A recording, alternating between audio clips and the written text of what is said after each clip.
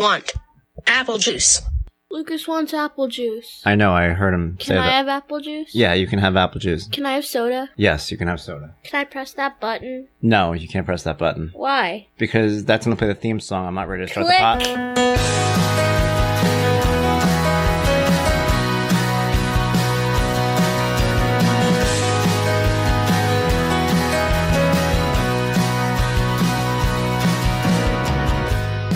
Hi, Pod! I am Dad.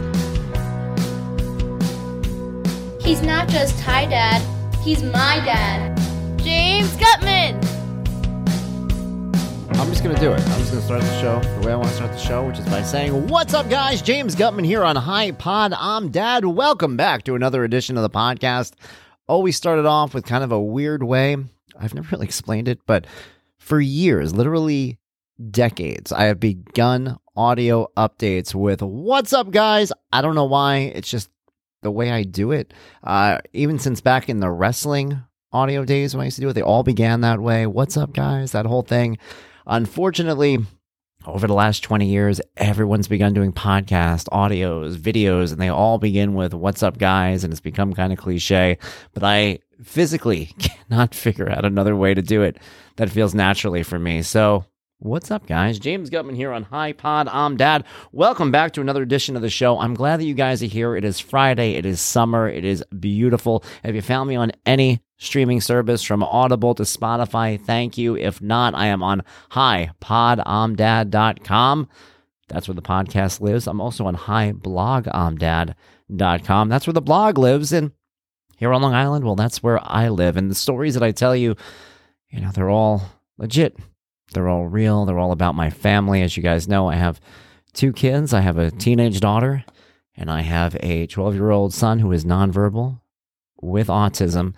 And when I tell people those 2 things as a divorced single dad, I guess you could say, I get equal sympathy for each kid. It's funny because usually people hear, they go, oh, nonverbal, that must be hard. And I get that a lot, but also people hear, oh, you have a 15-year-old daughter? Oof. I'm like, yeah, it's kind of hard to figure out where we go with that, which is, I think, one of those things that I've always tried to talk about in terms of being a special needs parent or being the parent to a child who is nonverbal, is that there's a lot of things initially when your child is young that make it seem almost insurmountable, right? When you have a nonverbal child and you're told that they may never speak, it freaks you out. It freaks me out because initially I couldn't understand, how am I going to communicate with this kid? How am I going to get him to understand things? Even when you have a child who isn't nonverbal, that question pops in your head. How am I going to teach this kid what the word is means? That kind of stuff.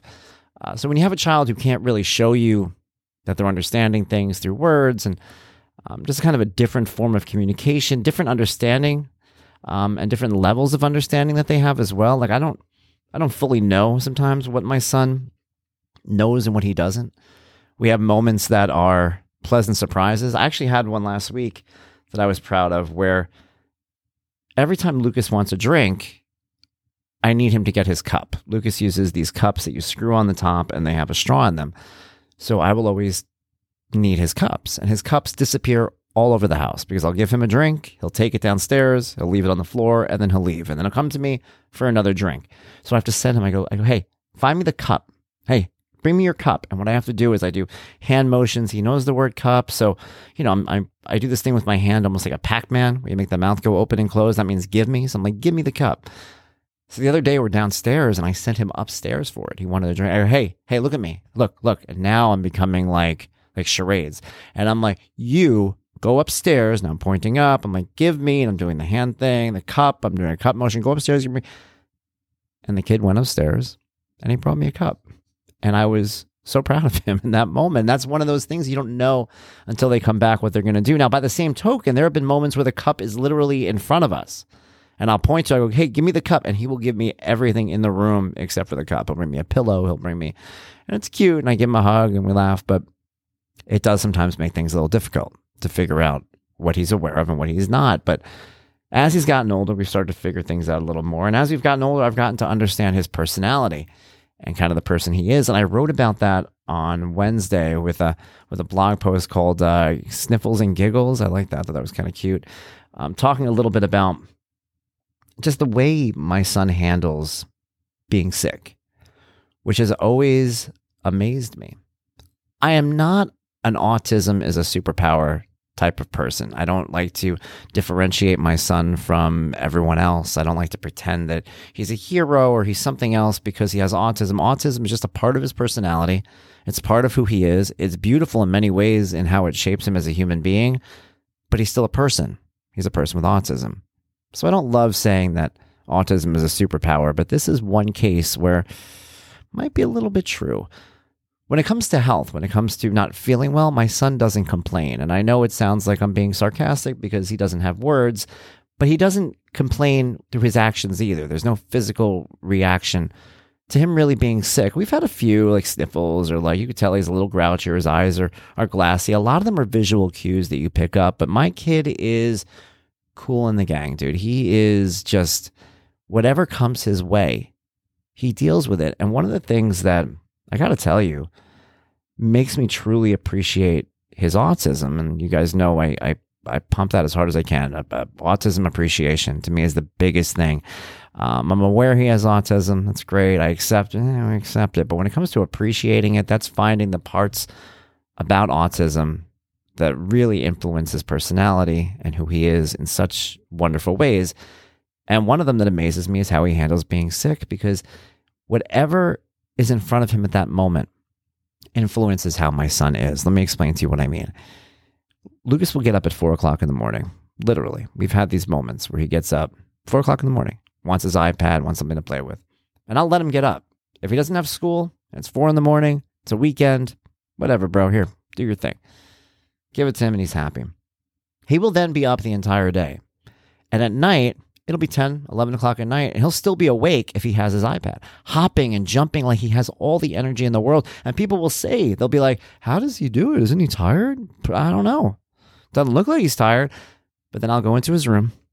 We do the same thing. I go, hey, and I come on my hand down, all 5 fingers. I go, hey, 5, 4.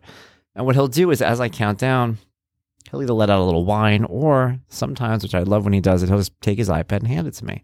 Because at the end of 5, I take it away. And when I first started doing that with him, I was expecting many a night to have some sort of battle over it. And there really are no battles. He really just hands me the iPad most times.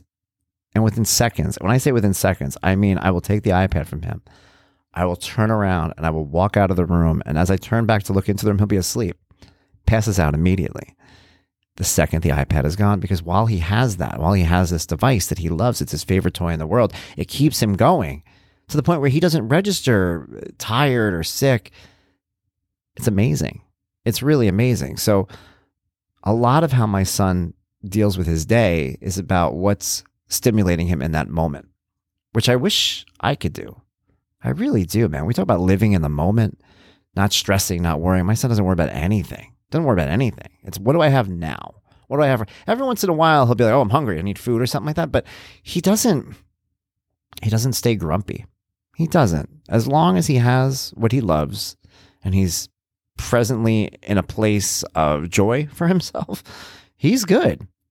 And that affects being sick because he doesn't sell being sick. There's never miserable Lucas from being sick. What'll happen is, and I told the story, and this is a true story, it blew my mind. I cut his hair. I cut my son's hair. We've talked about haircuts. And after this haircut, I had taken this Gold Bond medicated powder and I sprayed it, shake it, whatever you call it, all over his shoulders. And it was a cloud. It was this big white cocaine-like cloud in the air all around us. And he started coughing. And then there was a brief pause. And then he just threw up everywhere. And I've talked about me too, how I've changed. I had heart surgery in 2012, which has made me incredibly chill. So there used to be a time where I would freak out over things like, oh my God, throwing up. Nah, I did what I've done before. I just kind of watched it. I watched it hit the floor even. Like I wasn't even trying. I'm like, there you go. All right, get it out, buddy. Get it out. And he throws up and he's unhappy when he's throwing up. And the second he's done throwing up, he takes his iPad and he's happy again. And it blows my mind. And I remember at the time thinking that I caused it, thinking, oh, it must have been this powder that made him throw up. Turns out it was a stomach bug. And that night he was throwing up like crazy. But you wouldn't have known it. I thought it was just a reaction to this cloud in the air because he wasn't sick before, he wasn't sick after. And then that night, turns out he was sick. Now, here's where everything ties together. A few days later, I got the stomach bug because this happens all the time. We don't know he's sick. We hug him, we squeeze him. He his hands are sticky from rubbing his, nose, and you get it on your hand. Oh, buddy, and you wash up a little bit. It's okay. Life is life. Not realizing that you're inviting this illness to enter your system. And it happens a lot because, again, he no-sells it. So I got this stomach bug, and I got to tell you, I thought I was going to pass away. No joke. It was the worst situation ever. And I kept thinking, how the hell does this kid do this? It's amazing. That's what I'm saying, man. It might not be a superpower, but it feels like a superpower because to no-sell sick the way he does, like The Undertaker, it's pretty freaking amazing. So that's something that we do. That's something that we deal with. And it's one of those things I talk about understanding and knowing who your kid is.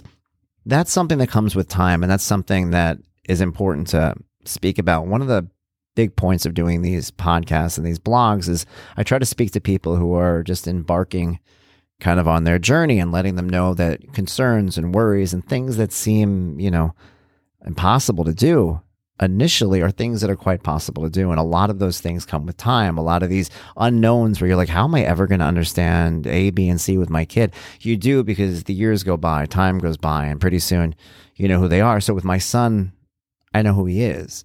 And I understand him. And through the years, I've seen how he handles being sick. I've seen how he handles different things. So I know that it's not that he's not aware of what being sick is. I know that he's just not the kind of person who lets it bring him down, and again, too, one of the big things with speaking about these autism, journeys and these stories and things like that is that autism affects pretty much everybody differently. Autism to me and autism to you are very different things. I see people writing about autism and they'll write about things and I don't relate to any of them with my son. They'll be like, they always line up shoes and ask questions. I don't do any of those things. It's very different approach.